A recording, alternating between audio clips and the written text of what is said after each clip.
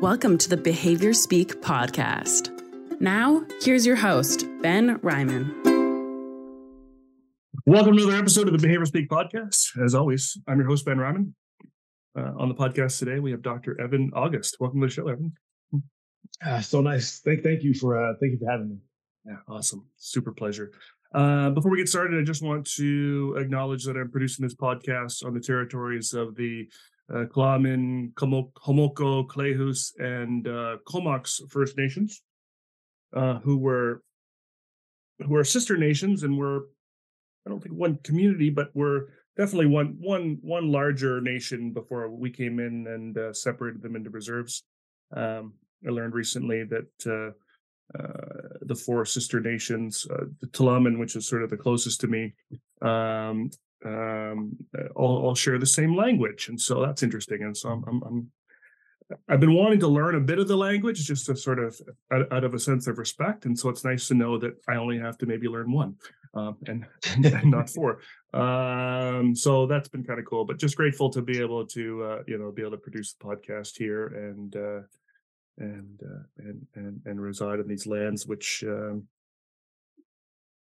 which my ancestors stole from these folks.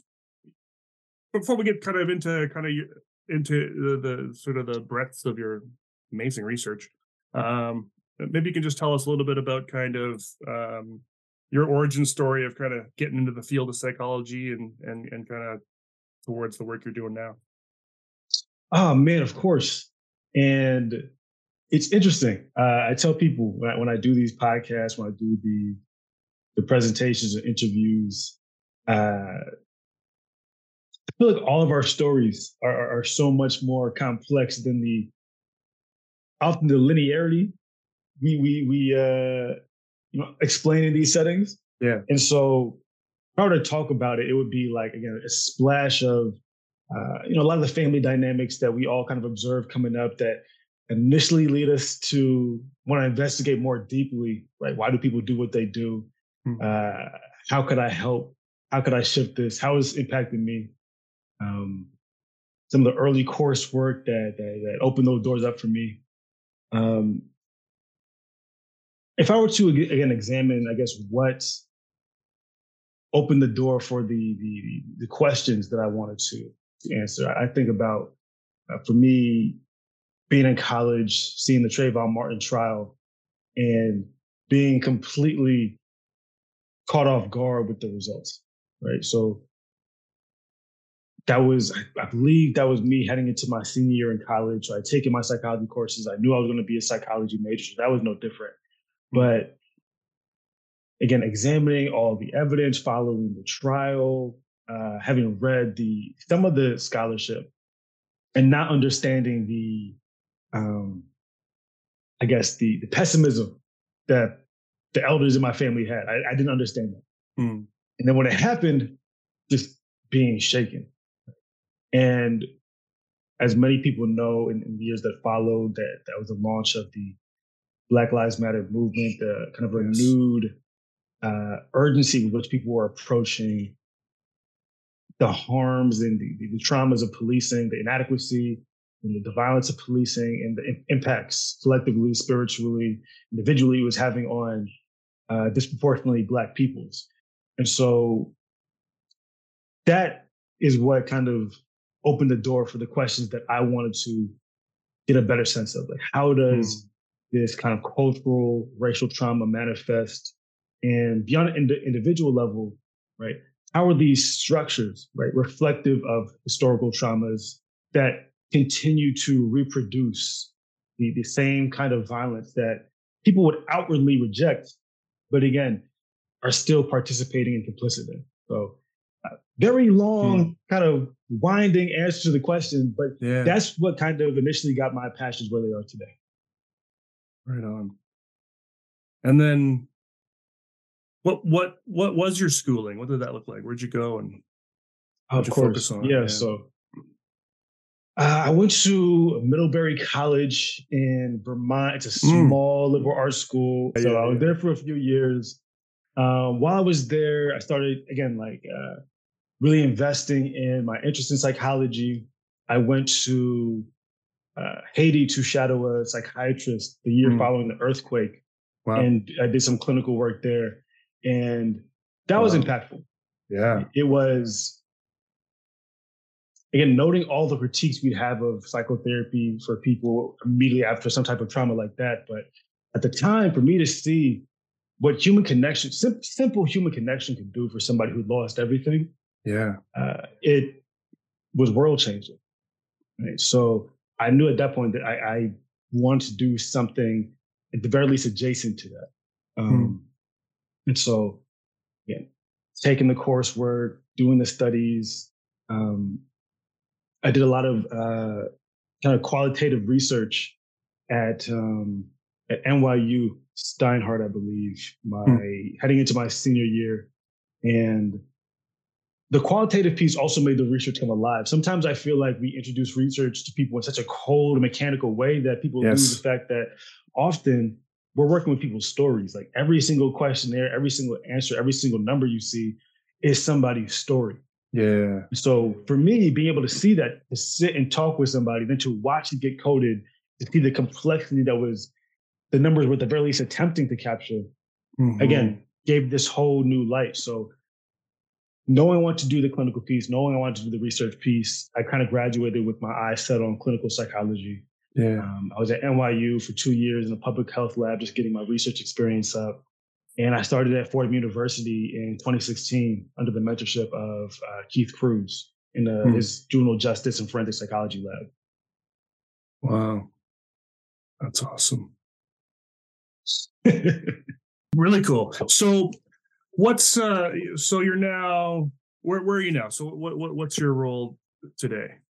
Of course. So I just completed. So you're talking to me a week after I finished my first semester as an assistant professor of psychology at the University of Massachusetts, Boston. So amazing. That's where I'm at right now. Right on. And so what's your kind of focus there? What kind of work are you doing? What kind of classes you're teaching? What's that about? Oh, it's fantastic. So in terms of teaching, I get to teach the psychology of the Black experience, which is a class I could teach with my eyes closed. And it's so fun. It's so fun to get to introduce students to an entire field of inquiry that they had no idea existed. Yeah. Psychology is often so narrow in its scope of scholars that they recognize, narrow in the scope of tradition it honors.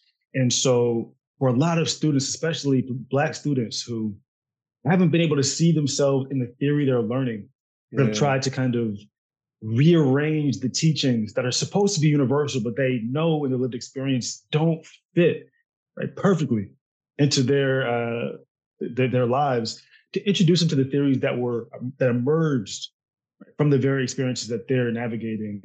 It's amazing. It's so fun. The conversation that people bring up, the critique, right? The debate people will have about it. That's what I love.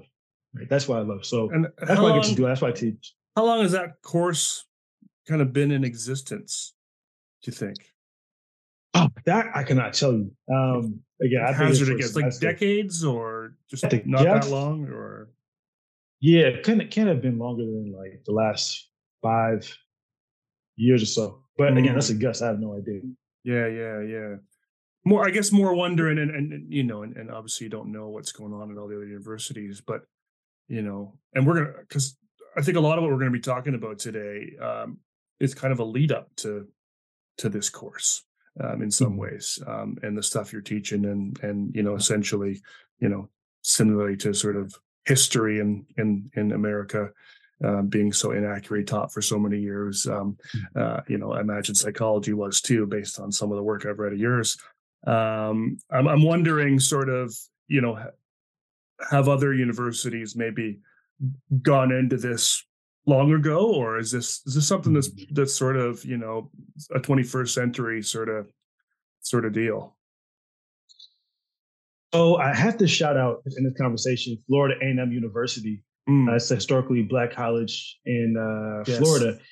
Is one of the first, I believe it is the first Black psychology program that exists, point blank, period. And so they've been doing that for, I don't know if it's the last like 20, 30 years. Wow. Where they've held conferences, have been home to a lot of the seminal scholars in the field of Black psychology. So they've really been landmark historically in terms of generating scholars to continue to push the field forward and holding the history there in an academic institution. So again, shout out to Florida A&M University.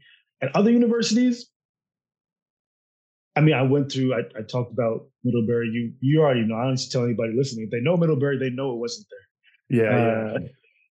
Fordham University, I did not get any exposure to any of that. So as part of the issue, right, is as a lot of psychology programs have tried to integrate their theory,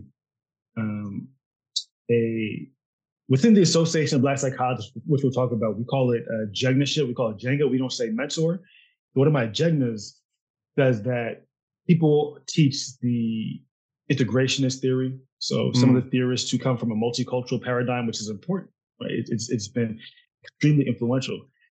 She says they often leave out the more radical paradigm. So Black psychology, which emerges as both a rejection and a movement through, right, traditional psychology, tends not to be taught. Right, the scholarship, it tends not to be integrated into a lot of the teaching, the schooling, the research that people do, to the point where I'm about to have this conversation with you. I'll tell you, when I go to a lot of these different conferences that aren't Black psychology conferences, they act like I'm bringing them fire from the mountain. Because they're like, oh, this exists? This is real? Wow. Like, oh, wow, you're so great. I'm like, listen, I hope to be great. But the stuff I'm talking to you about has been going on for like the last 50, 60 years. So this is nothing new. Are you a solopreneur running your business alone and need help getting more exposure to your target audience while growing your brand? At Beal Marketing Group, we specialize in delivering comprehensive marketing solutions tailored to your unique needs. Our team of seasoned experts excels in crafting creative strategies that captivate your target audience, build brand authority, generate high-quality leads, and streamline your business processes. Whether you're seeking a brand makeover, effective lead generation, or a plug-and-play solution that takes care of everything for you, we have you covered. Services can include strategy sessions, video editing, social media management, brand board development, and even a virtual assistant. When you choose Beal Marketing Group, you're partnering with a team of passionate professionals who treat your business as our own. We go above and beyond to understand your goals, target audience, and unique challenges to craft tailor-made strategies that produce remarkable results. Schedule your free discovery call today at bmgfreeconsult.com. That's BMGFREE consult.com. If you're planning on collecting continuing education credits for this episode, you'll need to enter the 3 secret words at www.cbiconsultants.com/shop. And the first secret word is Haiti. A couple of things that resonated for me right away was, first off, your reference to FAMU and kind of how early on they were doing things. That doesn't surprise me. One of the many reasons I wanted to have you on the podcast, I've talked about just wanting to sort of expand my audience to and kind of learn more just about psychology in general.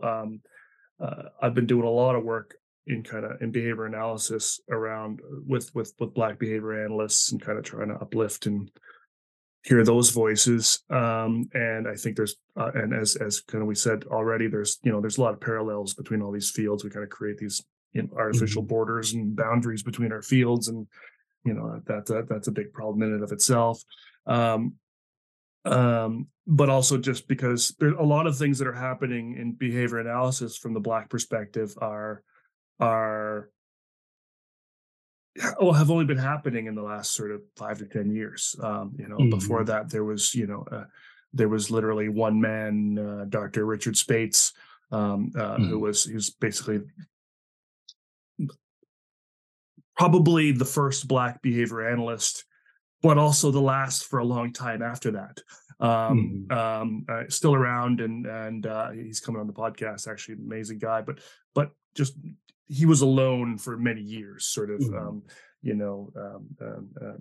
doing that sort of thing. And so just to sort of see the comparisons, sort of encourage these folks and kind of give them some other sort of context and other folks they can maybe come to for ideas and learning and whatnot. And one thing that's happening right it might be this year. If it's not this year, it's next year for sure. I think is FAMU is doing the first behavior analysis program Oh wow. in a historically Black college university. And a couple of the board members of BABA, the Black Applied Behavior Analysis Association, are kind of involved in that. And so it doesn't surprise me that they're the leaders in this sort of thing. Yeah, so that's really cool. I want to talk about kind of some broad topics. I feel like you're a guest. I'm just even from our pre-chat before pressing record that I'm going to have back a lot. Because I think there's a lot of great stuff that's coming out of your work. But I want to talk today mostly about some of the kind of the bigger picture stuff. I think for me, for my learning, to get some foundations.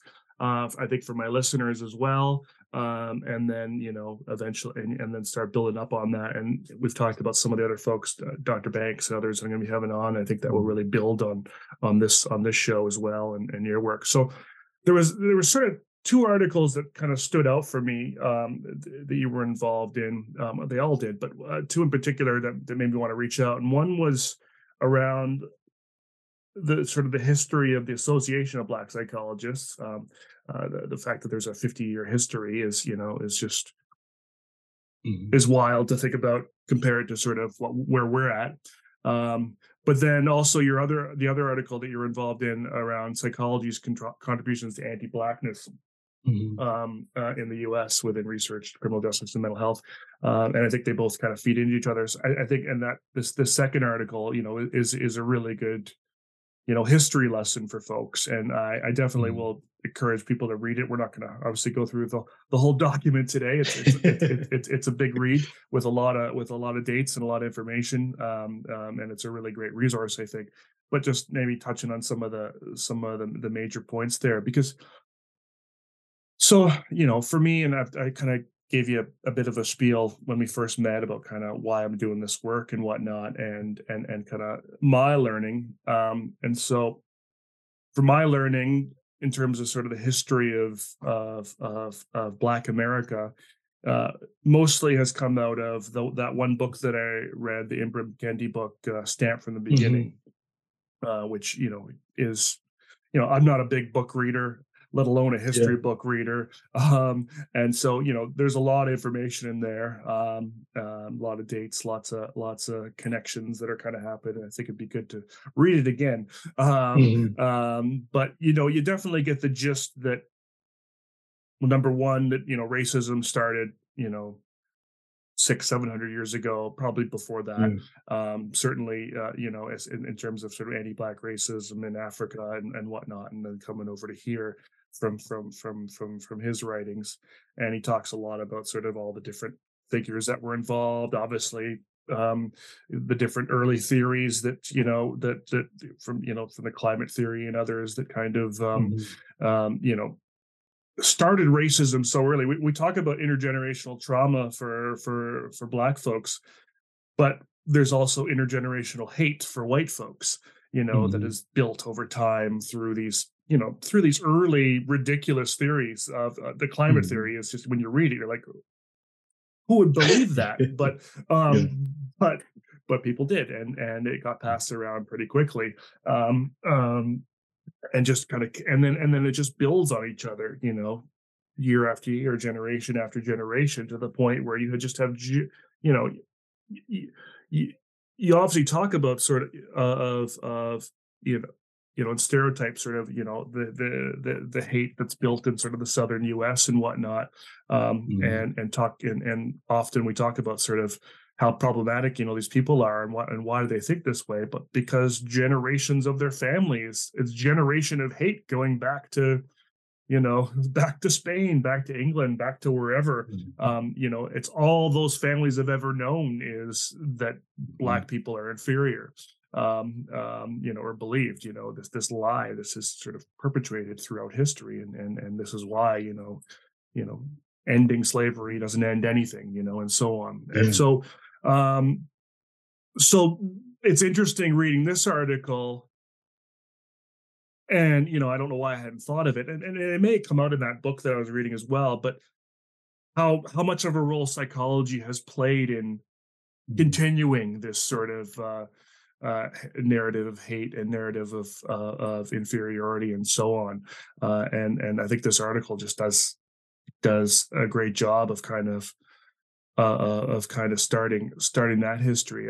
There's an early line in the article where you say, I think you were quoting someone else, but the perceived inferiority of Black people guided the development of psychology and its use on these communities, leading to the use of psychology and the acculturation of people to Western capitalism and white supremacy.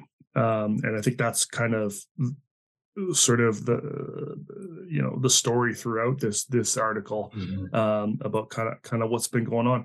So maybe kind of just a bit about sort of the early days of psychology, for folks, and kind of how, racism was just so deeply embedded in there would be interesting to talk a bit about.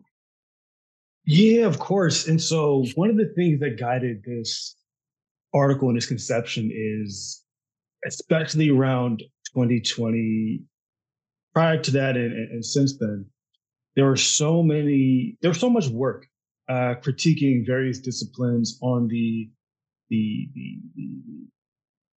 internal racism, right? That honestly served as a microcosm, it served as a mirror for society. And so people were being highly critical of within their own discipline in an effort to again perfect it, to make it more sustainable for Black people, whoever might be within that context of that field. And the subtle distinction we wanted to make here was the job isn't necessarily to understand completely like racism within psychology, but rather understand how psychology plays a role within a larger kind of global, within this context, a national project of white supremacy and anti-Blackness. It goes beyond like the interpersonal racism of clinicians, which is a huge problem, to how is this field conceived of and weaponized in its origin. Yes. And so what we talk about there is when you look at some of the initial theories, because when people say that, when everybody's like, yeah, of course, obviously, of course, yeah, everybody was racist back in the day, right, for sure. But what gets lost in, again, like what is the actual utility of psychology? We also have a quote in there by Amos Wilson, who said, when you risk recounting history as progress, you lose sight of the progression of harms that run counter to those narratives. So when we look at the origin of it, right, you look at a Samuel Cartwright. Yeah. So the diagnosis of drapetomania is one that people who read these, who become more critical of their field, are a bit more familiar with. Right? The idea that for an enslaved African person to desire and pursue freedom represented the type of mania that was pathological. Yeah. Is one of the early kind of foundational diagnoses we have within this psychiatric project within the United States. And now, again, it's not sufficient enough to have this diagnosis. Right? A diagnosis within a medical model requires some type of quote unquote treatment. And so you have facilities, institutions, hospitals built with the desire of quote unquote treating said diagnosis. So you have the Central Lunatic Asylum for the Colored Insane in Virginia, which is the first state hospital built for African people. And so here's where people are treated with forced labor, right? Forced indefinite confinement for diagnoses such as a drapetomania. But again, people will say, okay, you're talking about the late 1800s, makes sense. Everybody's racist, makes sense. You fast forward, well, you could move through the very first some 30 of the first presidents of the American Psychological Association participated in leadership of various eugenics organizations. Yes. You look at the work of G. Stanley Hall, one of the first psychologists in the United States, whose theory of kind of cultural unity within the context of the United States required that African peoples be enslaved. That was the healthy position. It allowed white people to watch over them. It allowed for kind of clear communication between, as they understood it, racial groupings. And so it prevented the disunity of society. It also allowed people to watch over, again, this inherent criminality that they believed African peoples possessed. Mm-hmm. So this isn't just, again, like the musings. This is foundational to the theory. Yeah. Which is why, again, you bounce to the 1970s. Now you're talking about protest psychosis, the idea that to participate in any type of Black liberatory civil rights activism to such an extent that you might come into contact with the law, this represents a psychosis. Mm-hmm. And people might not be familiar with the protest psychosis, so they might ask, okay, but how serious is this really? How severe is this really? Without understanding that, no, due to, shout out to, I think it's Jonathan Metzl's, like, really foundational work there. That diagnosis of protest psychosis went on to reshape and rethread the very diagnosis of schizophrenia. Yes. You go from a disorder that's disproportionately applied to white women to a disorder that, to this day, is disproportionately applied to Black men. Yeah. Just because the symptoms themselves were reformatted around how Black people were presenting in the hospital. Yeah. And so back to the point, when you risk discussing these things as progress, you lose that to this day, right? Black people are more likely to be diagnosed with psychotic disorders as opposed to mood disorders relative to white people. Right. What are the consequences of that? Psychotic disorders, the perception of psychotic disorders leads to increased indefinite institutionalization, involuntary treatment. And also we know that when Black presenting people are seen as having psychotic symptoms, there's increased support from the public for the least use of force and violence to institutionalize. We know this is the opposite for white people. Yes. So we saw this with Jordan Neely in New York recently. Right? The perception of disorder, the perception of madness on a Black body is met with violence consistently in a terrifying, destabilizing way. And there's too many stories of these to name. So that's just, again, one of the ways we can see the very origins of the field in surveillance and control, and how that, again, continues today in ways that remain violent. Yeah, I mean, I wrote a bunch of stuff down, and you've already kind of quoted half of them. I mean, this Ionia State Hospital for the criminally insane in Michigan was only closed in 1977, and they were doing lifetime confinements of Black men, or this Human Betterment Foundation. Yeah. And the forced sterilization of thousands of Black patients in psychiatric institutions, obviously to, curb the growth of more, mentally ill or whatever, kinds of folks. But this stuff just keeps going. Like even thinking, because it's easy to go, well, that was 1977. So half people listening weren't even born yet.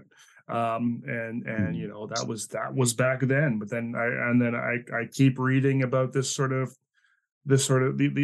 studies published in 2020 that you reference. What was it? The Journal of Sexual Assault used white versus non-white as their variable and reported that non-white adolescents were more likely to be early onset sexual offenders compared with white adolescents. That's in 2020. Like, has anything changed? To what we were saying, honestly, right before I believe this was before the podcast started. Yeah. I feel like the marketing change is mainly what it is. Right. When you look at the ways that psychology is marketed, what it claims to do right now, right? You have one of the biggest, almost like I would say media campaigns, efforts that people are collectively engaging in, is the idea that Black people have stigma around mental health. That's the reason that people aren't getting their mental needs met, is because Black people are mistrustful. And when you examine the system, like the mental health and psychological system that exists within the United States, is how could you think that's the main pulse of what's going on, of what's going on right now? When you have a field that for over a century, right, has sought to destabilize, incarcerate, erase people, to turn around and say like, oh, you're mistrustful, that's why you don't want to go to a therapist. Right? It fundamentally misses so many of the core structural issues. The for-profit nature, the lack of accessibility, even the people that you're accessible to, again, not being trained to work with the problems that you've encountered in your day-to-day life. Yeah. The fact that misdiagnosis is rampant, it's common, to the point where I don't know too many like Black psychologists at this point who walked through their training and have not seen that weaponized against Black people. Right? I've seen that at almost every single stop I've been at. Yeah. So when it's that ubiquitous, you turn around and say, the problem here is the stigma you have. It's like, no, the field has a stigma against Black people. Before we can make any broad sweeping claims about how people ought to engage with it, let's first make sure it's responding to the very distress that people are discussing, that people are advocating around. So there's this severe misalignment. So again, to your question, right? What has changed? I think there's maybe more awareness around this history. But beyond that, you still have a profession that's based in incarceration and institutionalization. And that still remains one of the predominant ways people access psychological services. In the context of the United States, not a lot of people know that the primary way people come into contact with quote unquote mental health services is through prisons and jails. That's the primary way. Yeah. In the United States. Like,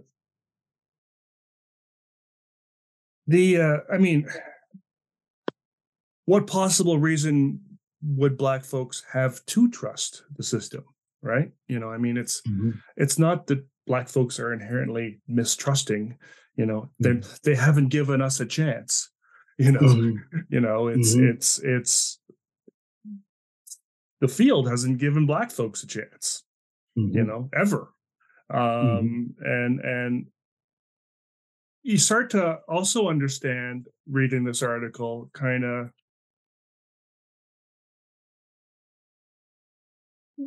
why Black folks are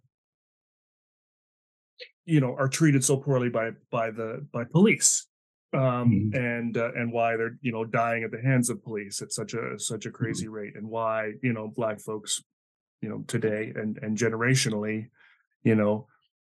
are basically born into,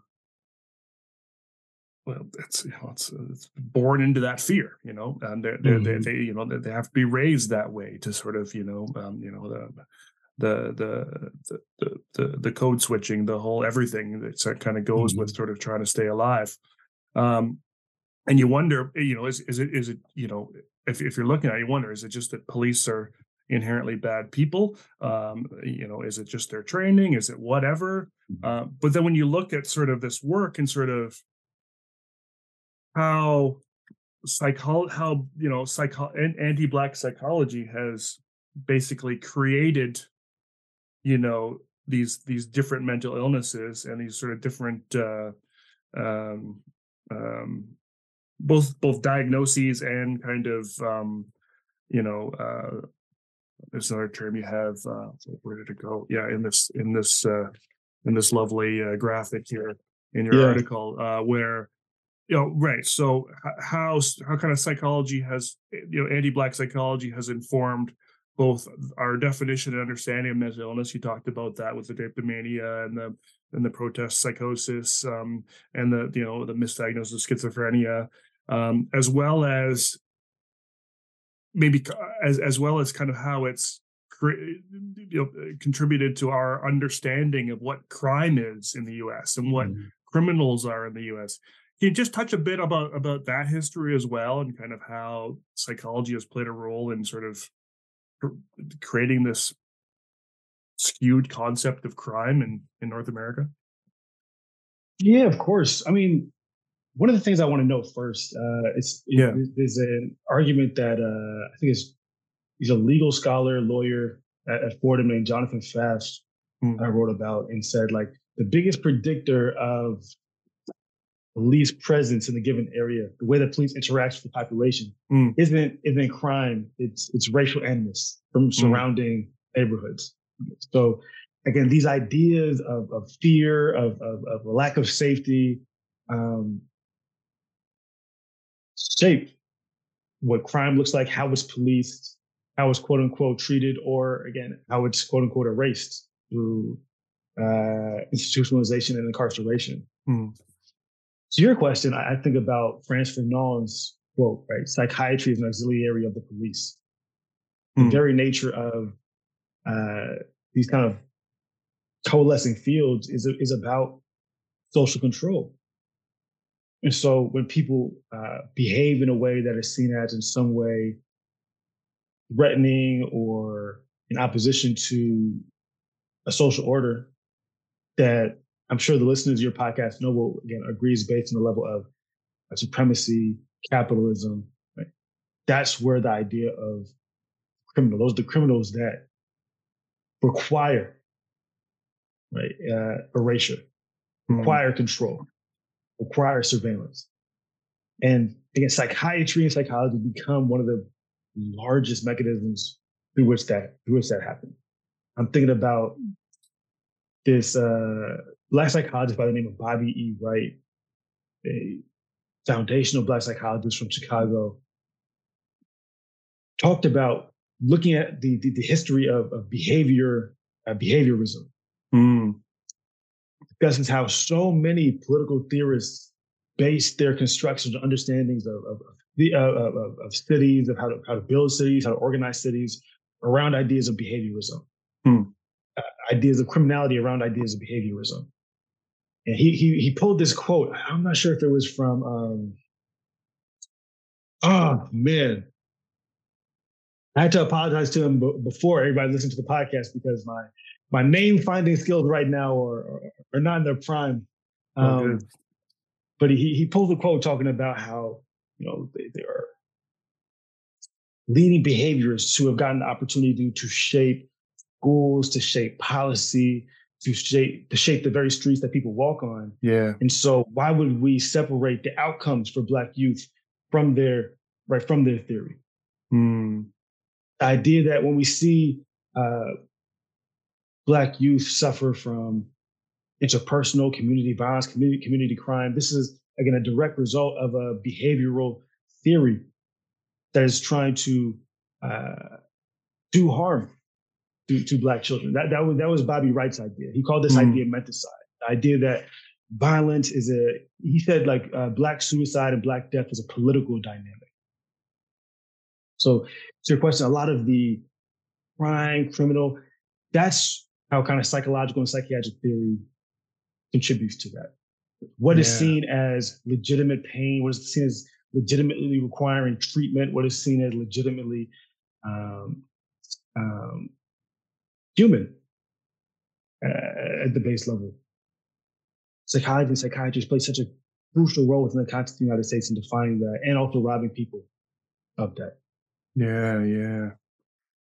I read a quote that you had in here from an article by a guy named Fisk in 2021.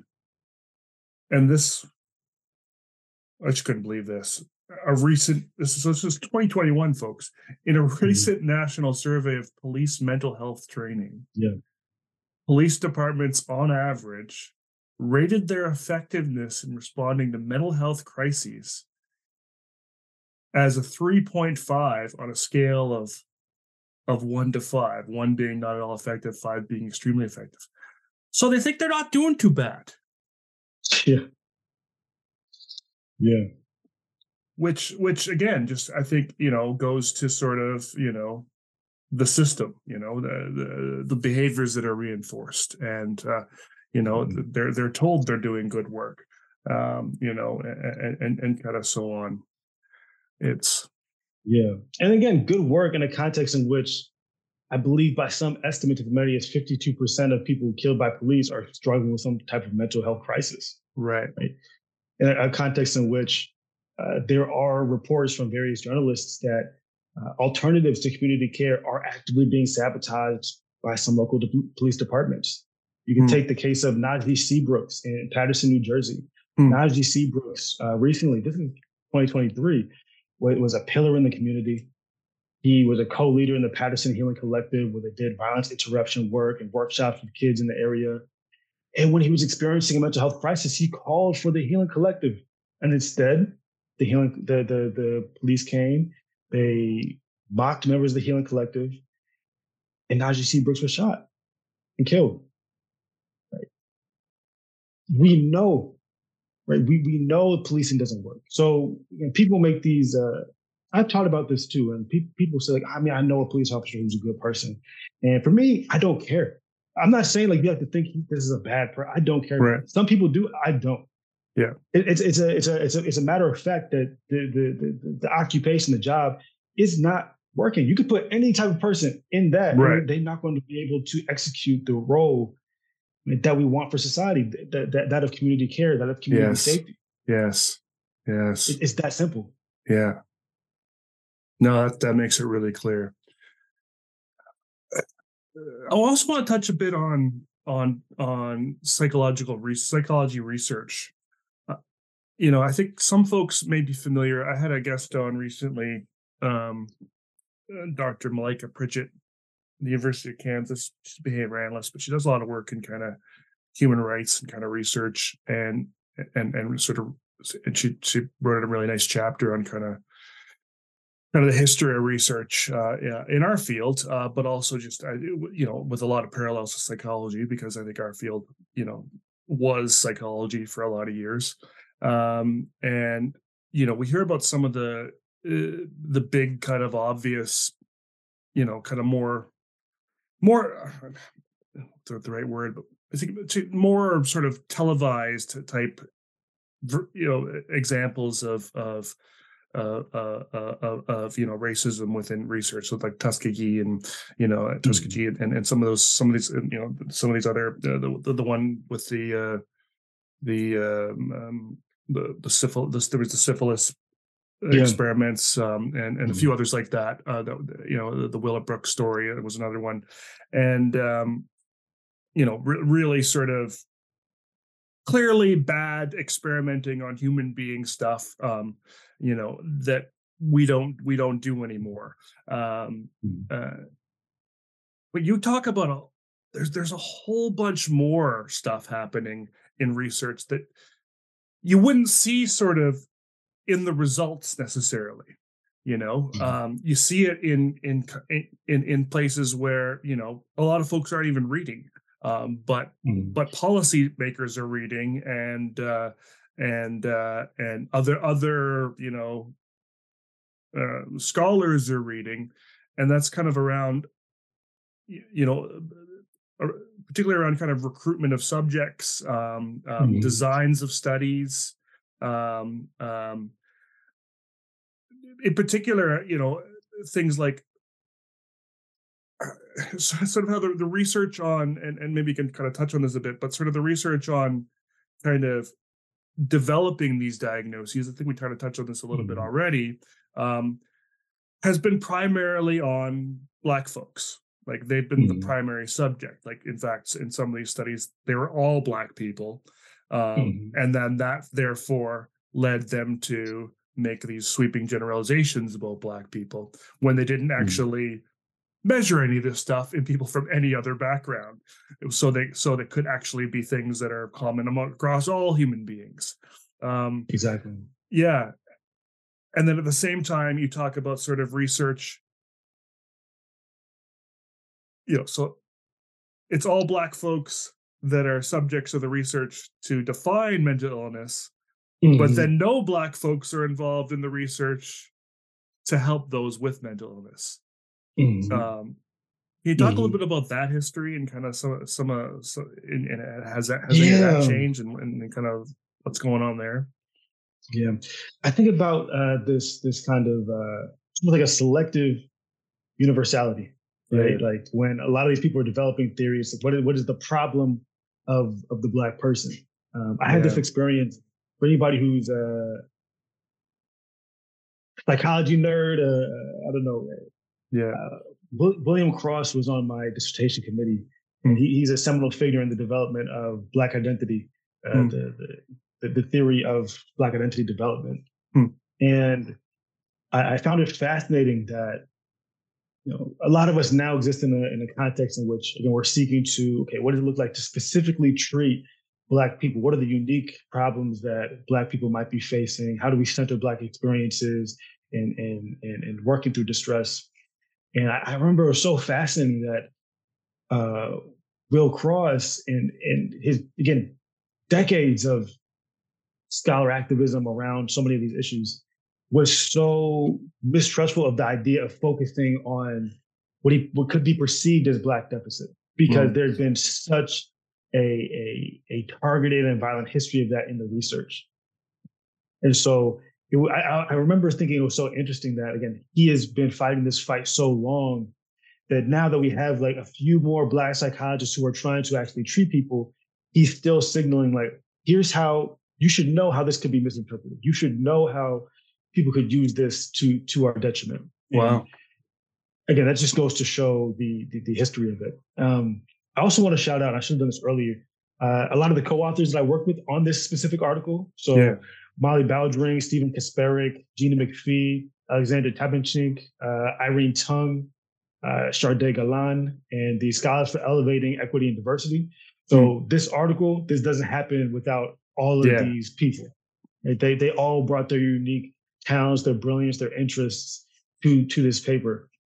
And SEED, that's the acronym for Scholars of Elevating Equity and Diversity, have a lot of really good work coming out. So if you're interested in work like this, check them out, please. Are they out of a particular university or?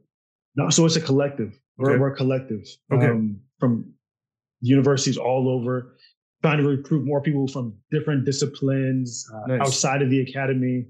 Right now, it's predominantly psychologists, but again, we're always looking to expand, always looking to collaborate. Amazing. To your question, right, around the history. So there is that one example in the article. Another one that we had contemplated putting in, but honestly, this article could have been a book. Yeah, absolutely. So I want to touch on that is, for example, people who might be familiar with the Moynihan Report, right? The Moynihan Report that was written about, you know, Black families, the idea of, you know, the toxic Black matriarch that kind of was unseating the natural order within the Black family, was leading to all this disorder and disarray within Black communities. Right? This idea that the family structure is just completely falling apart. And I remember in doing some research for this article, finding a few psychologists who defended the Moynihan Report, saying like, listen, he's not talking about anything that the rest of these psychologists aren't, even like some Black psychologists. Like Kenneth Clark will talk about the problem of, you know, Black family structures, right? So just to note that even people who are attempting to undo racism, for people who don't know, Kenneth Clark and his wife, Mamie Clark, were seminal in their the doll study, right? Showing that Black children were being socialized to think Black was ugly. Yes. Played a key role in desegregating schools. But a lot of those people were appealing to seem like traditional psychological literature. To the point, like the way the question was phrased is, when you're only examining people with a deficit in mind, you throw out all nuance, you throw out all centering of complex cultural dynamics. Yeah. And so we know with the Moynihan Report, and still, I was on a presentation for Black men, and people were talking about that. How can we fix the Black family? This stems from the Moynihan Report. How can we fix the problem of the Black family? No one considered at the time. People consider it now, but the messaging is so strong. But the report never considered the complexity, the nuances of family structure that exists in distinct cultures. The whole idea, like, oh, there's a deficit based in the family because there's no father, or there's out of wedlock, there's this, there's that. It's like, let's talk about what kind of families that they've grown up in. okay, his father might live across the block, but in that house, there's an uncle, a cousin, a grandmother, a grandfather. Everybody within that household is looking after this kid. He has a village looking after him. There's something qualitatively, meaningfully distinct from this family structure. And let's say, again, like maybe a two-family household in which both parents are living super far away from their family and social support context. They're isolated. So because of this deficit model, people move away from examining all the distinct, complex ways family structures form in support of children, because there's such an emphasis on, again, finding deficit within the Black family. That's one way. And we see this again and again in the measurement, in the way that studies are discussed. And so this is an example that we had discussed putting into the article. It's almost like, you're getting the director's cut. We almost had a section on that in the article. But again, we had so much already that it couldn't make it up. The article also talks about, which I think is good, but I'm curious about sort of the responsiveness to it, about there is a lack of diversity when it comes to educational material depicting Black children in the field of applied behavior analysis. Human Expressions gives Black and brown children realistic and detailed images of kids who look like them, modeling everyday skills that may be difficult for them to communicate or express. At Human Expressions, the benefits of representation for Black and brown kids in educational curricula are clear. Increased self-esteem, reducing stereotypes, and increased validation and support. To learn more, go to www.humanexpressions.org. That's human, HUEMAN, expressions.org. The second secret word is liberation.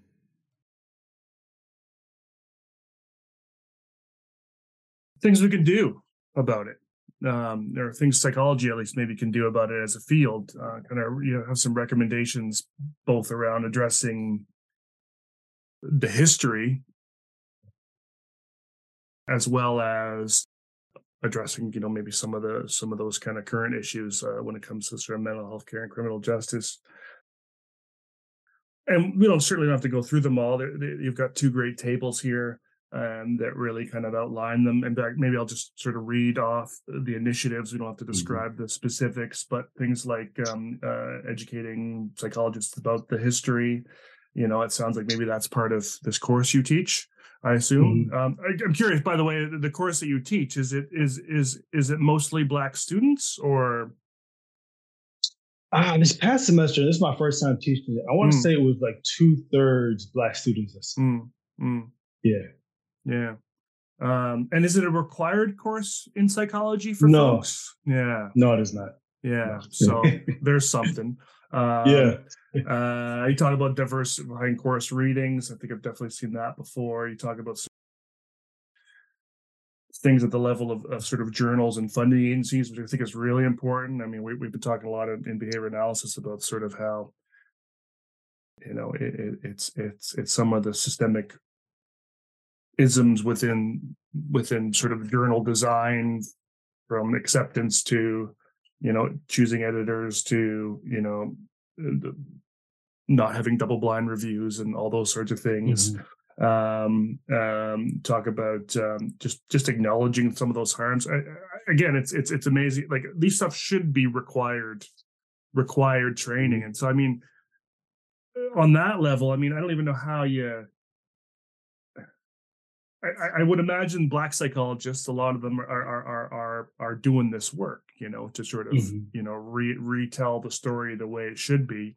But I also imagine, and it's important, for those Black students to know sort of, that story. But it seems equally important for everybody else to know that story. And I'm wondering kind of how, and then you talk about some recommendations for, around enhanced care for justice involved folks, looking at sort of different mental health responses. You talked about that one example and about the fellow that was shot because of it, and developing kind of these alternate systems. And actually, I'm hoping we can touch on that preprint article that you share with me as well, related to the healing circles. But like, these are great recommendations. Will they go anywhere? And like, Yes. will they be read? And Yeah. it's kind of, my sort of, unfortunately pessimistic question. Yeah. Yeah.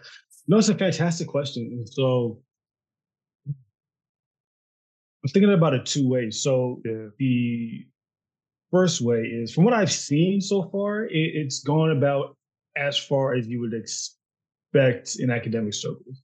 Because I've gotten a lot of people saying like, "Oh, we just read this for my department reading group. We just read this for my like DEI club reading group." So that's where this has a home right now, which is not again how far we want it to go. Yeah, but that's I think a lot of us anticipated that. It's been a great discussion pieces. I've been doing a lot of podcasts about it. Yeah. But again, that's not the engine that we wanted to have. Yeah. And so to your question though, and we did talk about this, is I don't understand this change to come about through, again, like discipline specific politics, if this makes sense. Yeah. I don't know the change that we want happens because psychology becomes a more perfect field. I think the changes happen when psychology, in some ways, the power it has over a lot of these systems attenuates. Psychology historically and currently has shown itself to, and this goes for a lot of academic disciplines, have shown themselves to struggle with adhering to the needs, the wants, the desires of the communities that they're supposed to be in service of. A lot of these institutions, their role in society is to produce knowledge that in some ways is of some type of use. That's what goes into all the grant applications, like the novelty, the relevance, the purpose of these projects. And I think it was last night, Isso was the former, I believe, director of the National Institutes of Mental Health, talked about how he had overseen the dissemination of billions of dollars for various, neurological and biological based pharmaceutical interventions of this nature to curb mental health crises. And he said, in the decade since then, things have gotten worse across the board. And more money, and this stuff's getting worse. So the idea that psychology, through leaning into its methods further, leaning into its historical ideals further, will undo this harm, I think is a misplaced goal. I think about aligning ourselves more closely with healing, care, community movements outside of the field. Yeah. People within the field of psychology might have a strategic place. Right? As somebody who's trained in forensic psychology, I have a strategic place in those movements, but my allegiance isn't to the field in that nature. My allegiance is to particular community concerns. Yeah. Right? And so I often, when I talk about this article, when I give some of my other talks, people within the field say, okay, what should psychology do? What should, in your context, like what should behavior analysts do? And that's too broad and vague, and I would say an amorphous question, because that depends on the communities that you're in service to. Right. I am not going to tell somebody who engages in this work in a completely distinct, different community context what they should be doing. Yeah. I don't know those people that you're in service to. Yeah. You have to have that conversation with them. I can't tell you with them. I wrote this whole article about anti-Blackness within psychology, and at this point, what Black people want in regards to this, that's going to differ significantly based on the local socio-political context, what healing looks like, what restoration looks like. Do people even want that? Yeah, right? That's going to look very different. So that's why I say. So for me personally, now we've written this, is now I'm talking with like distinct movements. I'm talking with distinct, maybe activists, lawyers. Okay, what can we do at this point to be of help, to be of service? That's me. That's me personally. What I do. People engage in different ways. Yeah. No, it makes sense. The kind of more kind of grassroots. We've been hearing a lot more about sort of in terms of just research in general and kind of any field, this kind of community participatory kind of thing, where the community is the one designing the research questions, and you're not even asking. We don't ask the questions anymore. They do, because that's what's important to those communities, and that's the goal of these fields, is to sort of improve these communities. So that makes a lot of sense. And I want to get into that again. I do want to get into the Healing Circle article, but I also really want to talk a bit, kind of go back in time again a bit, to the other article on the Association of Black Psychologists. It blew my mind when I first looked into it, because when I first looked into it, I was looking into sort of Black associations in different fields, just to sort of compare it to ours, just out of curiosity, because like I said before, the Black Applied Behavior Analyst organization started in, I think, 2017, and as a Facebook group, and then quickly, then sort of had their first conference in, I think, virtually in like 2021 or something, or 2020, and had their first in-person one in not long after, and somewhere around there. I think this is maybe the second in-person conference coming up this year, or something like that.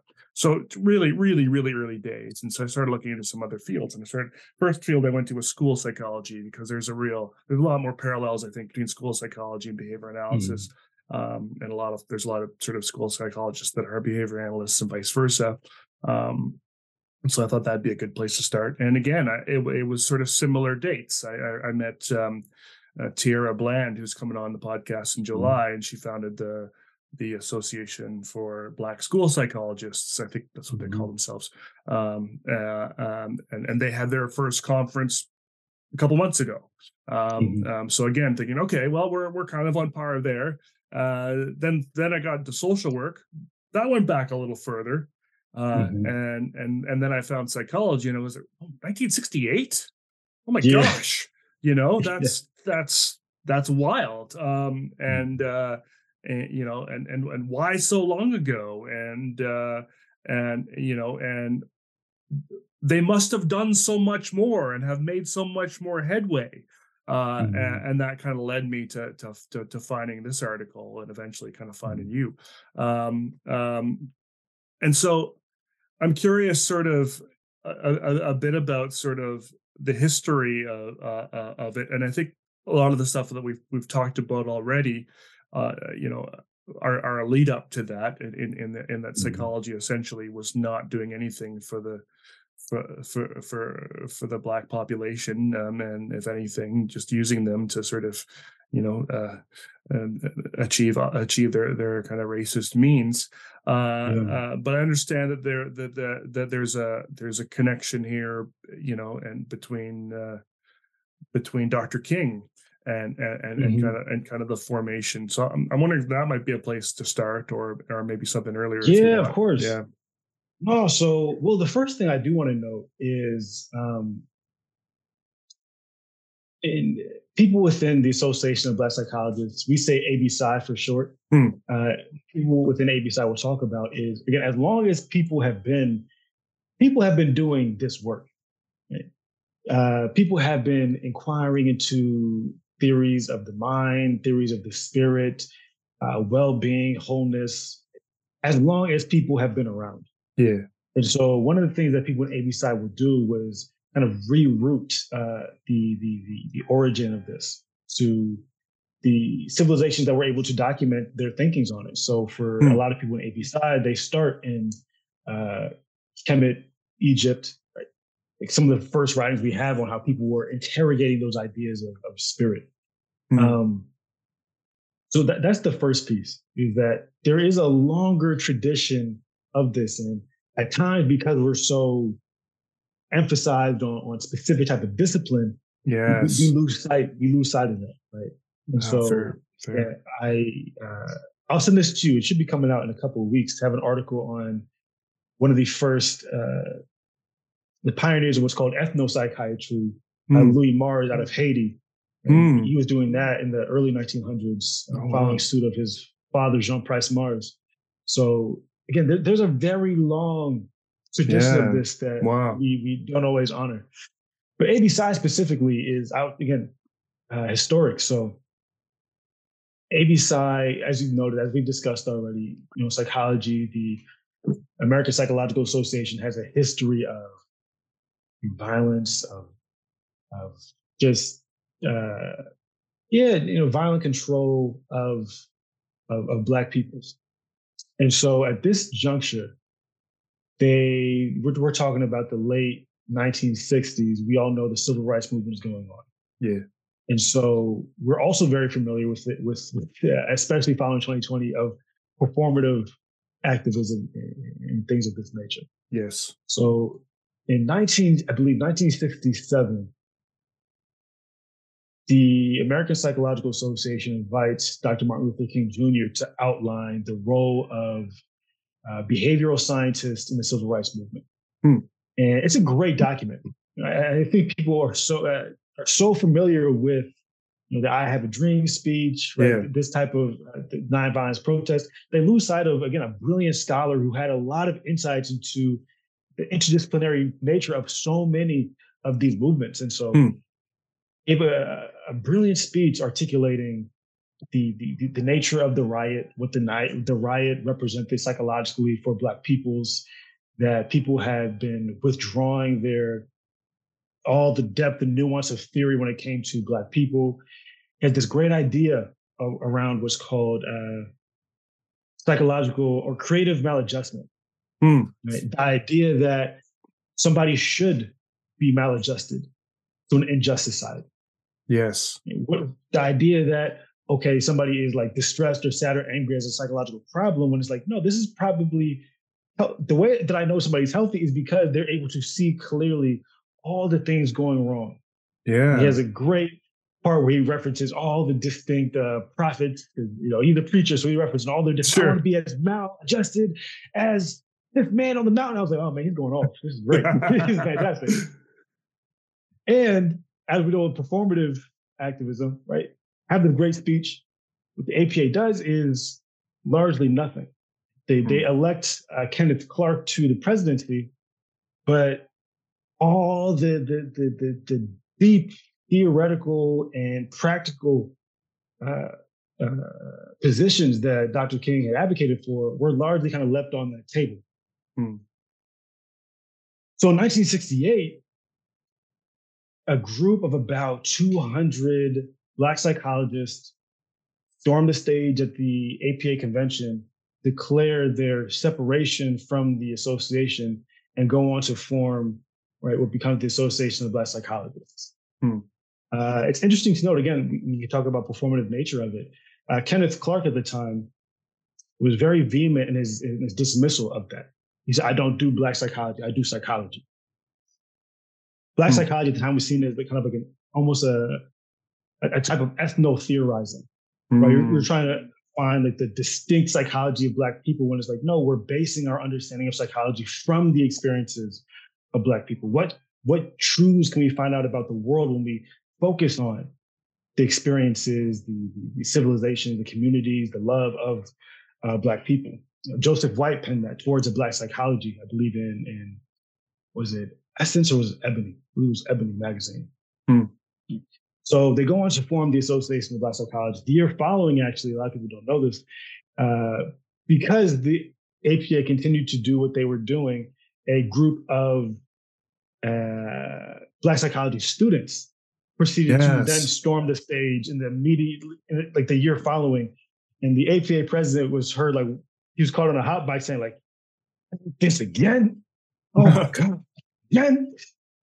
Right? Because he got back-to-back storm. So the National Student Association, I'm forgetting this precise name of how they named themselves. Yeah. Then co-formed the Association of Black Psychologists by unifying with the professionals who'd done so a year prior. And so afterwards, you have just a tradition, a history of just like deep radical work that extends from the Association of Black Psychologists.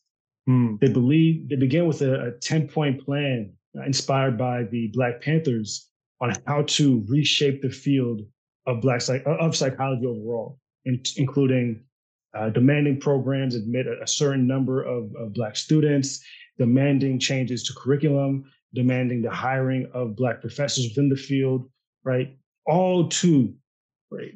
Reshape the field to undo we're talking about decades and decades and decades of harm at this point.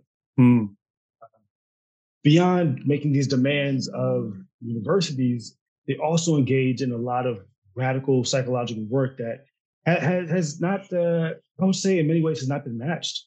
Yeah. Some people know about Angela Davis, right? Her trial, as an activist, where she, right? They pushed her trial to an all-white kind of conservative district to try to incarcerate her. What a lot of people don't know about the story is that the Bay Area branch of the Association of Black Psychologists consulted on the trial with her lawyers to make sure that they couldn't stack the jury against her. One of the ways that they were able to successfully negotiate her freedom was them doing a series of forensic psychological evaluations, right, to influence jury selection. And so you have this history. You have what's the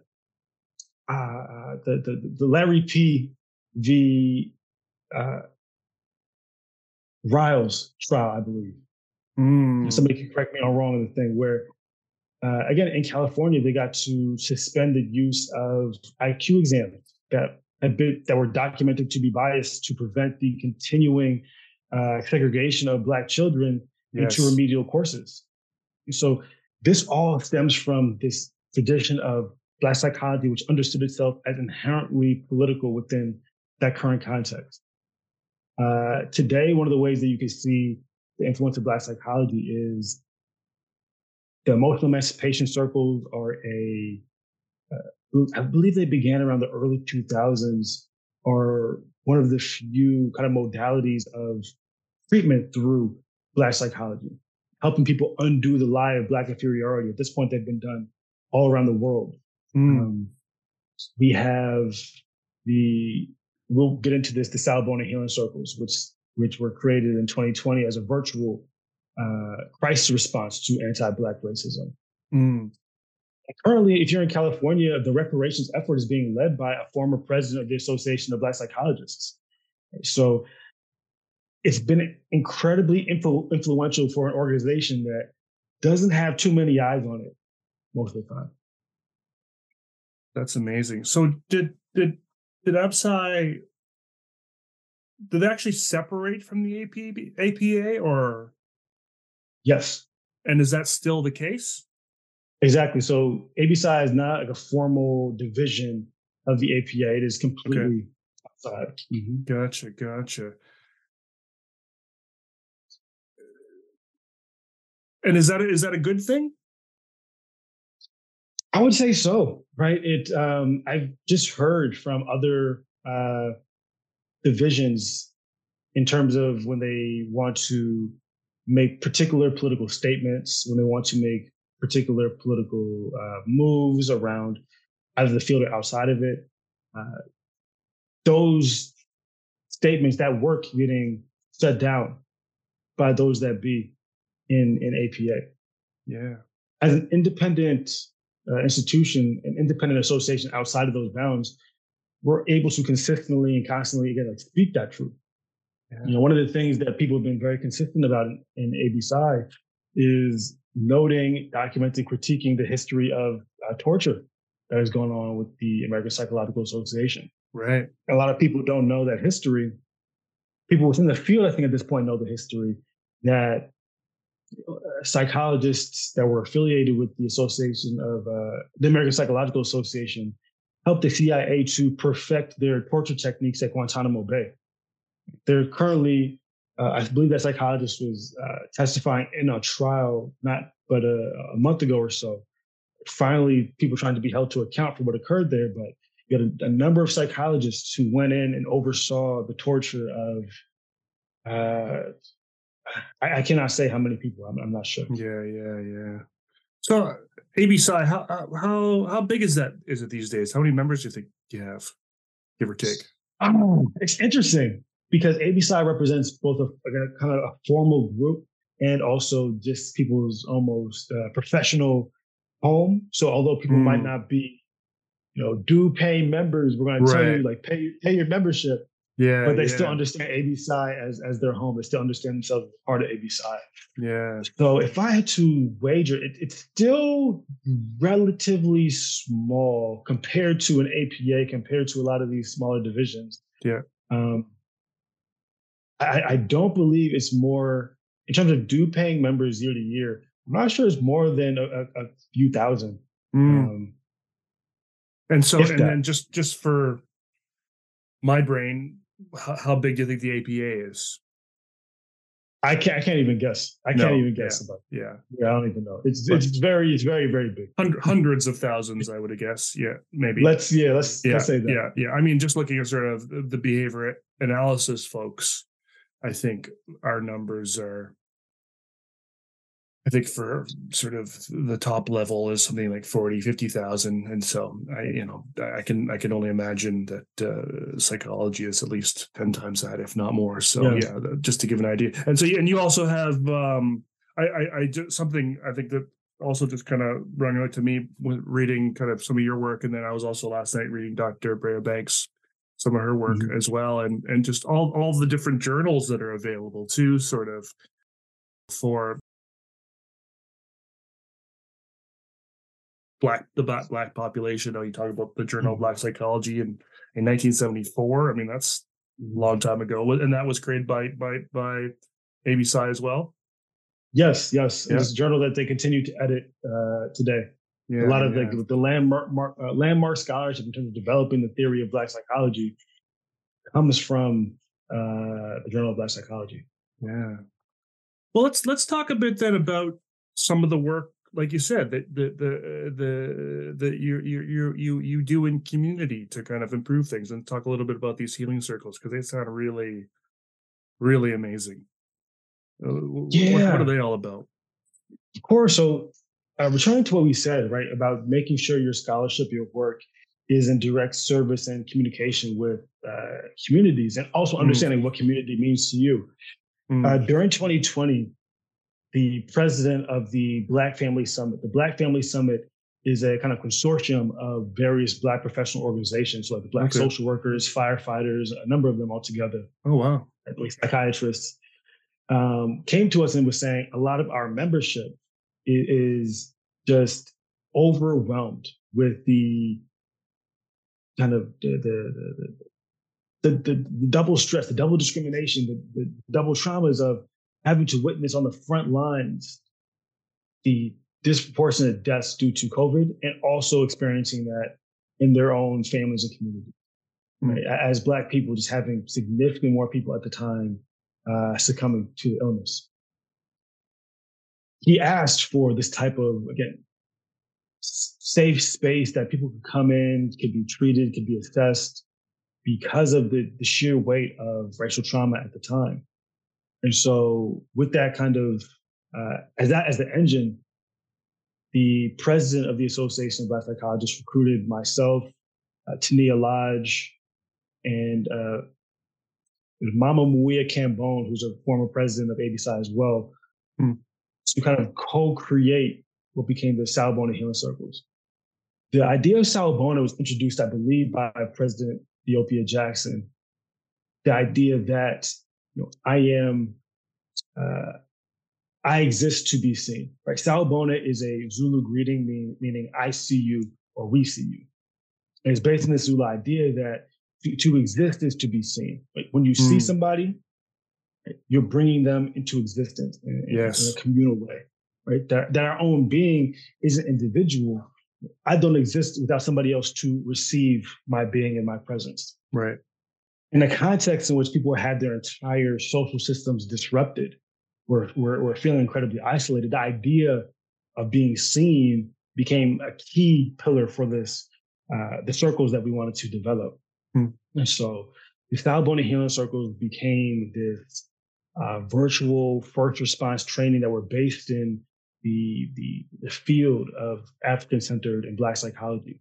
And so what that looked like was building an intervention that harnessed all the wisdoms of various African indigenous groups on the continent and throughout the diaspora to allow people to kind of co-create their own healing spaces.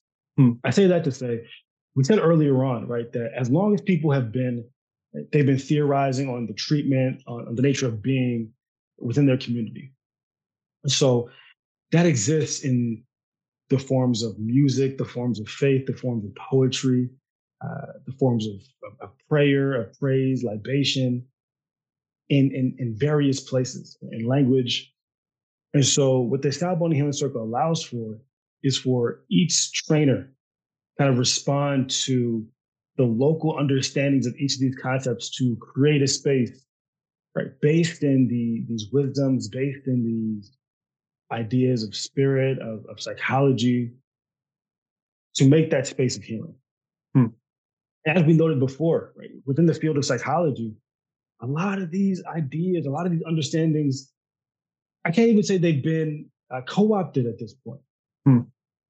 We know that within traditional psychology, there's a large movement to co-opt various ideas of indigenous wellness, indigenous spirit, connecting to the earth. We know that there's been at this point, $1 billion industry co-opting insights from Buddhism and interweaving that with various cognitive behavioral therapies. Sure. Without seriously interrogating the nature of being, like those spiritual claims. Yes. Right, of the people that they're taking these ideas from. Yeah. When it comes to African indigenous ideas based in the Vodou, based in traditional Vodou, these ideas have not yet been, again, in traditional psychology, been interwoven. So within the context of the Style Bonding Healing Circle, you think about the community that you're in. Right? What is their journey here? Where did they migrate from? Right? Where were they captive? Where were they taken from? How do they understand that history? How do they understand safety? And now, what does this space look like? Well, some places we've had libations led by healers from Zimbabwe, used music, used griot music from Guinea, used songs from gospel songs from the South to kind of make like a Pan-African space in which people could kind of touch in every aspect of Africa and the diaspora. You had more kind of, I would say, the coherent and cohesive spaces. We did healing circles when we did them in Haiti. We did that with, we're going to use music from Haiti. We're going to use compa. We're going to use readings from Haitian scholars to kind of orient ourselves. We're going to use libations and prayers that are read in Creole. We're going to make this that local. And so with that, it becomes this intervention as somebody who's led and received at this point almost probably over 100. I've never been in the same one twice because the leaders come in and they change it, they shape it for the people there. And so since doing that, we've trained well over, I would say, at this point, maybe over 200 leaders. Wow. We've held hundreds of circles around the world, predominantly within the context of the U.S., but we've done healing circles for the victims of kidnapping in Haiti. We've done healing circles for African refugees fleeing the Ukraine following the war. We've done it for people throughout Western Africa. We did it, a lot of our circles were due to various forms of instability within American politics. So maybe that be the insurrection, the trial of an officer who murdered somebody. So we've used it for so many distinct contexts at this point. And so far, our data says 100% of the people who've come have enjoyed the experience and want to come back. You saw the thematic analysis that we did in terms of the predominant feelings afterwards are these feelings of kind of gratitude, of feeling refreshed, of a yearning for more spaces in their day-to-day life. So it's one of the best projects that I've been a part of. Are you a BCBA supervisor looking to streamline your practice? Or maybe you're working towards your BCBA and need to find the right supervisor. House offers tools that make supervision so much more enjoyable for both supervisor and supervisee. For supervisors, they offer easy meeting documentation, competency tracking, monthly verification forms, a built-in supervision curriculum, and so much more. For supervisees, House has a fieldwork tracker with built-in auditing, monthly verification forms, a curriculum, quizzes, and more. If you're looking for a supervisor, they even have a supervision marketplace where you can connect with BCBAs until you find your perfect match, kind of like professional dating. For more information, go to whomhouse.com/speak or search Whomhouse on Google. The third secret word is healing. Amazing. I know you just made the point that they're all different in how they go, and the leaders really kind of facilitate what that looks like. But I think I'm just sort of trying to wrap my mind around it because of my, again, my bias of sort of, I've been involved in, some of these kinds of male kind of, sort of psychological support groups. So specific to, kind of different kinds of, mental illnesses and whatnot, and kind of, and in those, and those are, again, great too. I mean, there's all different ways that you can sort of, heal, and those typically involve, kind of that sharing model of just sort of opening up and talking about whatever's on your mind, and in kind of that sort of safe environment. That doesn't sound like what these are about. It doesn't sound like these are about sort of people coming and talking about their pain so much as it is about sort of engaging in kind of spiritual and cultural and kind of healing kind of practices. It almost reminds me of kind of our conversation earlier about before we hit record, when we were talking about I was asking about sort of the church and how and how Black folks have kind of reshaped the church the way it was sort of meant to be, not the way the Europeans wanted to sort of assimilate folks with into sort of this place of joy and song and connection. Is that kind of what these circles are kind of emanating? Are they places where folks can kind of all just kind of go and connect on these kind of cultural, spiritual, musical or whatever entities, or are there actual kind of conversation around sort of some of these psychological issues, or is it both?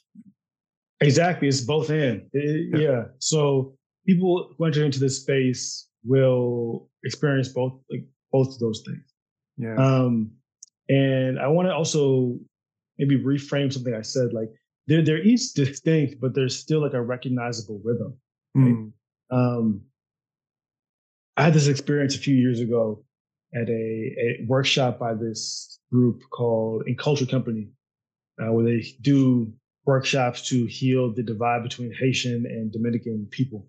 And one of the things they did was they brought in an Ugon from Haiti who did some ritual drumming, and they brought somebody from 21 Divisions in the Dominican Republic to do some drumming. Cool. And what they found as they're doing the drumming is like, we call these things different. We say they're different, but you hear these drums, they're beating the exact same way. Yeah. Right. These drums, there's a rhythm that we both recognize. And so that's what I would say that's how that looks. Right? So you might have some healing circles where somebody's leading people through a Tanzanian dance. You might have some where somebody's leading people through an affirmation from a poet from Louisiana. But again, the rhythms, what people are pushing towards, it's recognizable. And so we have those where people move through that based on their level of comfort. And some people have various relationships with spirit, with religion, what that looks like. And people bring themselves to a conversation to share how they understand these things, share what's on their hearts, what's on their minds. And we kind of close with being together with another, maybe a healing strategy that is impactful for people, and then we'll move on with people's days. That's awesome.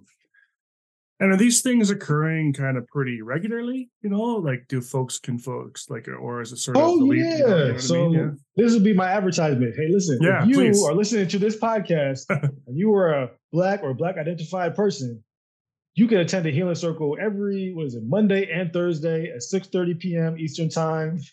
Like, we got the links, please. Yeah, we host them regularly. Yeah. At a minimum, they're available 2 times a week. At times, they're available 4 to 5 times a week. So we hold these regularly. So it's the exactly what we're talking about. We have a system of mental health care that is so profit-based, that is so bottlenecked, that is restrictive, that's often discriminatory. And so the healing circles are a vision for an alternative type of system, right? One that's free, one that's based in a space that you co-create, that exists outside the bounds of these traditional models of control that are framed as care. So that's the hope. That's the dream. We're gonna keep trying to build that. So are these virtual still, or are they in person? They are now, virtual. Or they're virtual, and so the Sal Bona Healing Circles are a virtual model, available again 2 times a week. Right. The Emotional Emancipation Circles, which are hosted through the Community Healing Network, are an in-person version of the model. And so you go to the Community Healing Network website, and you can find, okay, where are people in my area trained? Are people in my area trained? I'll get trained, and I could host these in my area in person. So in these virtual ones, and these are people from all over the place that are coming together. Exactly. Wow, that's awesome. Awesome. And so how many people might you get in like one circle, like at a given time? I mean, obviously it varies, but from day to day, but. Yeah, exactly. So sometimes we'll do them because their initial goal, right, is a crisis response model. So following a large crisis, so after several police killings, we did one after the Haitian president was assassinated. Again, following the crisis for African refugees in Ukraine, like all these different things, we'll host a circle, a public circle, let everybody know what's going on. And so in those, we might get somewhere around 60 to 70, 80 people kind of, coming through, passing through. In our kind of large ones. So we'll have a lot of healers ready on deck to kind of collaboratively carry that load.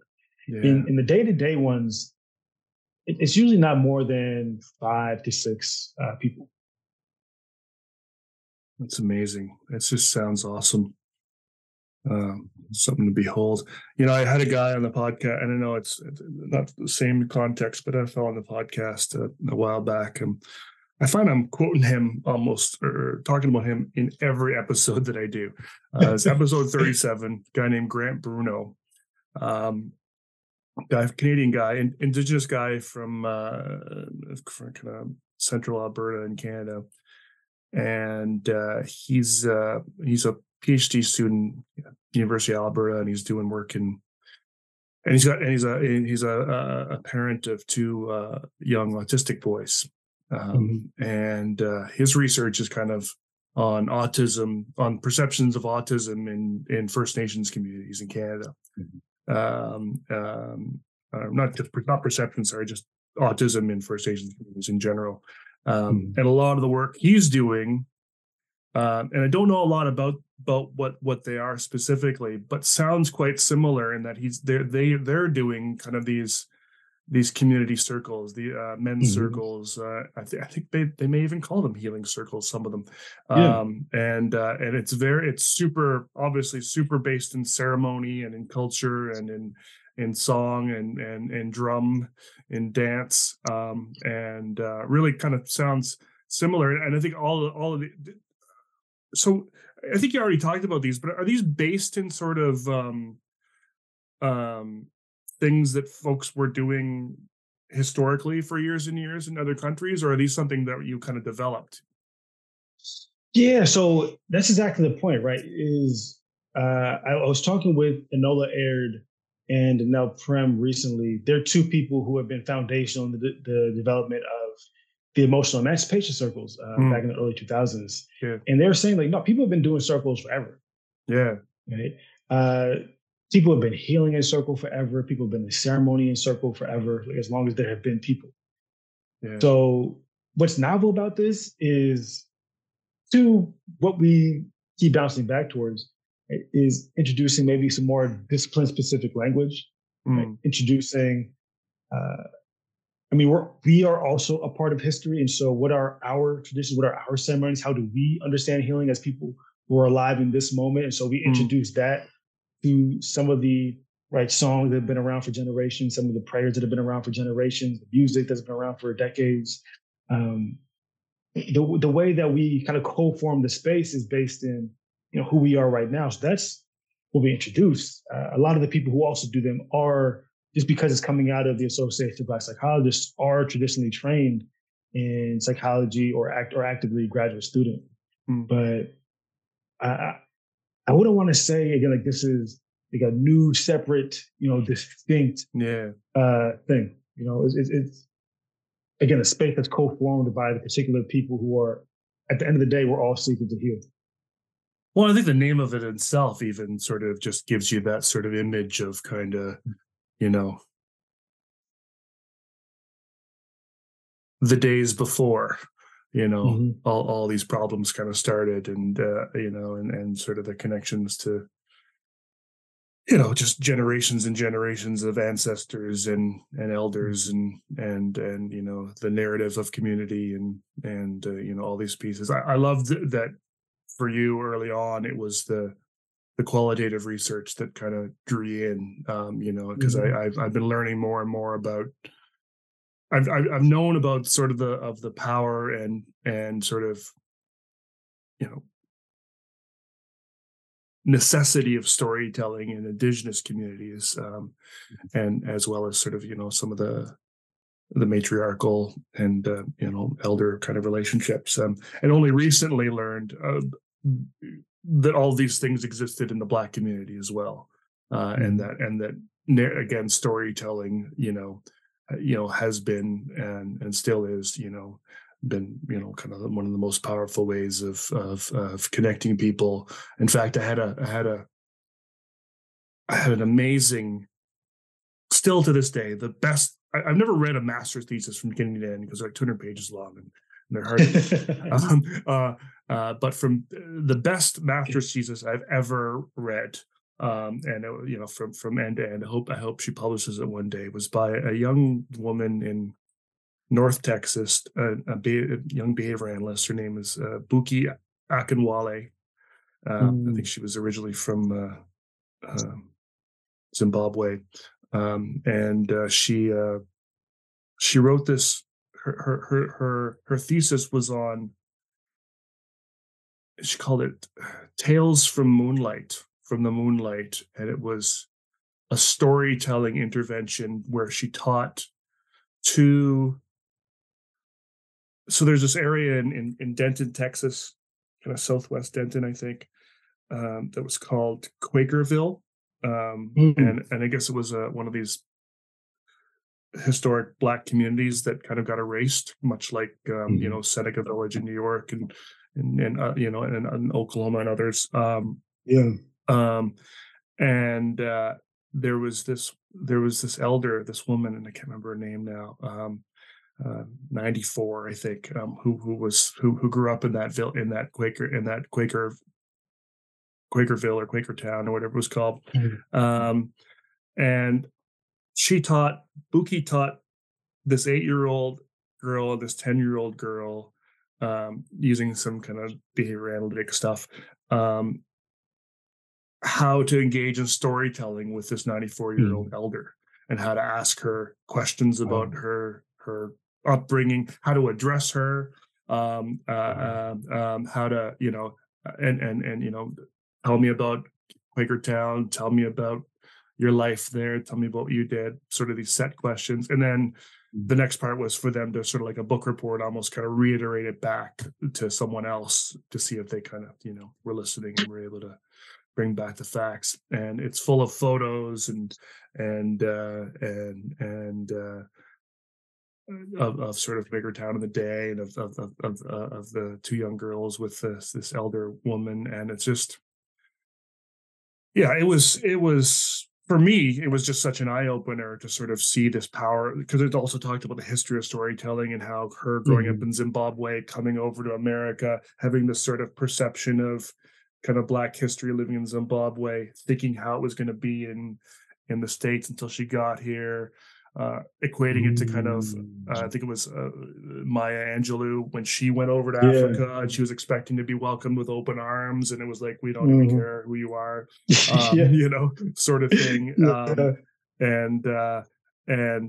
And just this and talking about sort of how storytelling, you know, really just sort of literally kept people alive during slavery, because folks weren't allowed to read or write or learn to read or write or whatever.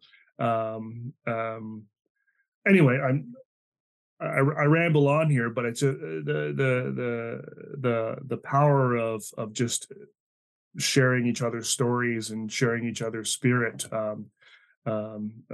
is so evident in Black history and Black culture, and you know, something we could all learn from.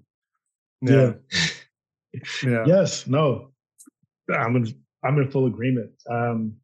Just as like a note is, on my Twitter, it's and how I explain like the discipline of my interest is, you know, Black liberation psychology, and that's the nature of it. You know, some people understand Black liberation as, you know, like the liberation specifically of Black people. There are other people, and I love the tradition of, you know, one of my Jegnas, Linda James Myers, understands it as like, you know, through the intelligences, through the wisdoms, the spirits of Black peoples, you can free the world. And so there's this other tradition that exists. I was reading an article by this dope scholar, Dewey Hewitt, who talked about that within a lot of early Black liberation movements, it was also a project, again, that understood itself as rescuing the world from some type of apocalypse, whether that be apocalypse due to the war resulting from imperialism. In this context, we're really focused on like the damage to the climate and land, right? It's understanding that a lot of these positionalities, a lot of these subjectivities, people are pulling from this history to not just liberate themselves, but to liberate the collective. Wow. Yeah. Evan, my cup is full. This has been, and I told you I was nervous kind of coming into this interview. I think because, you know, I'm you know, starting to kind of venture outside of my own discipline and talk about things that, you know, I don't know about, or I talk about things that I think I know about, but I clearly don't, you know, which I think is, you know, my great joy of doing this kind of work is just talking to people and learning new things and learning, you know, how cool the world can be, you know, and just some of the brilliant ideas and work that's happening. I got so many thoughts here that I just kind of want to put on paper and start looking into more and read more about and connect more about. But you've blown me away today. You know, first your passion and your joy and your sort of just, you know, from the very beginning of sort of your days, kind of getting into this field to kind of the work you're doing now, you know, is magic, and powerful. And I think it's going to resonate a lot with a lot of people. And I'm sure it already does right now. It clearly does with, you know, with the healing circles and so many other good things you're doing. I really appreciate you taking the time to come on here. And I really do hope we can have you back again to talk again. Hey, listen, I just love talking to you. I mean, listen, thank you for inviting me. I tell people all the time, I'm a mega nerd. So getting to talk about the stuff that I love for 2 hours with somebody who's also interested is a great way to spend an afternoon. So I appreciate you. Yeah, right on. Well, thanks again for coming on. And your joy and your sort of just, you know, from the very beginning of sort of your days, kind of getting into this field to kind of the work you're doing now, you know, is magic, and powerful. And I think it's going to resonate a lot with a lot of people. And I'm sure it already does right now. It clearly does with, you know, with the healing circles and so many other good things you're doing. I really appreciate you taking the time to come on here. And I really do hope we can have you back again to talk again. Hey, listen, I just love talking to you. I mean, listen, thank you for inviting me. I tell people all the time, I'm a mega nerd. So getting to talk about the stuff that I love for 2 hours with somebody who's also interested is a great way to spend an afternoon. So I appreciate you. Yeah, right on. Well, thanks again for coming on.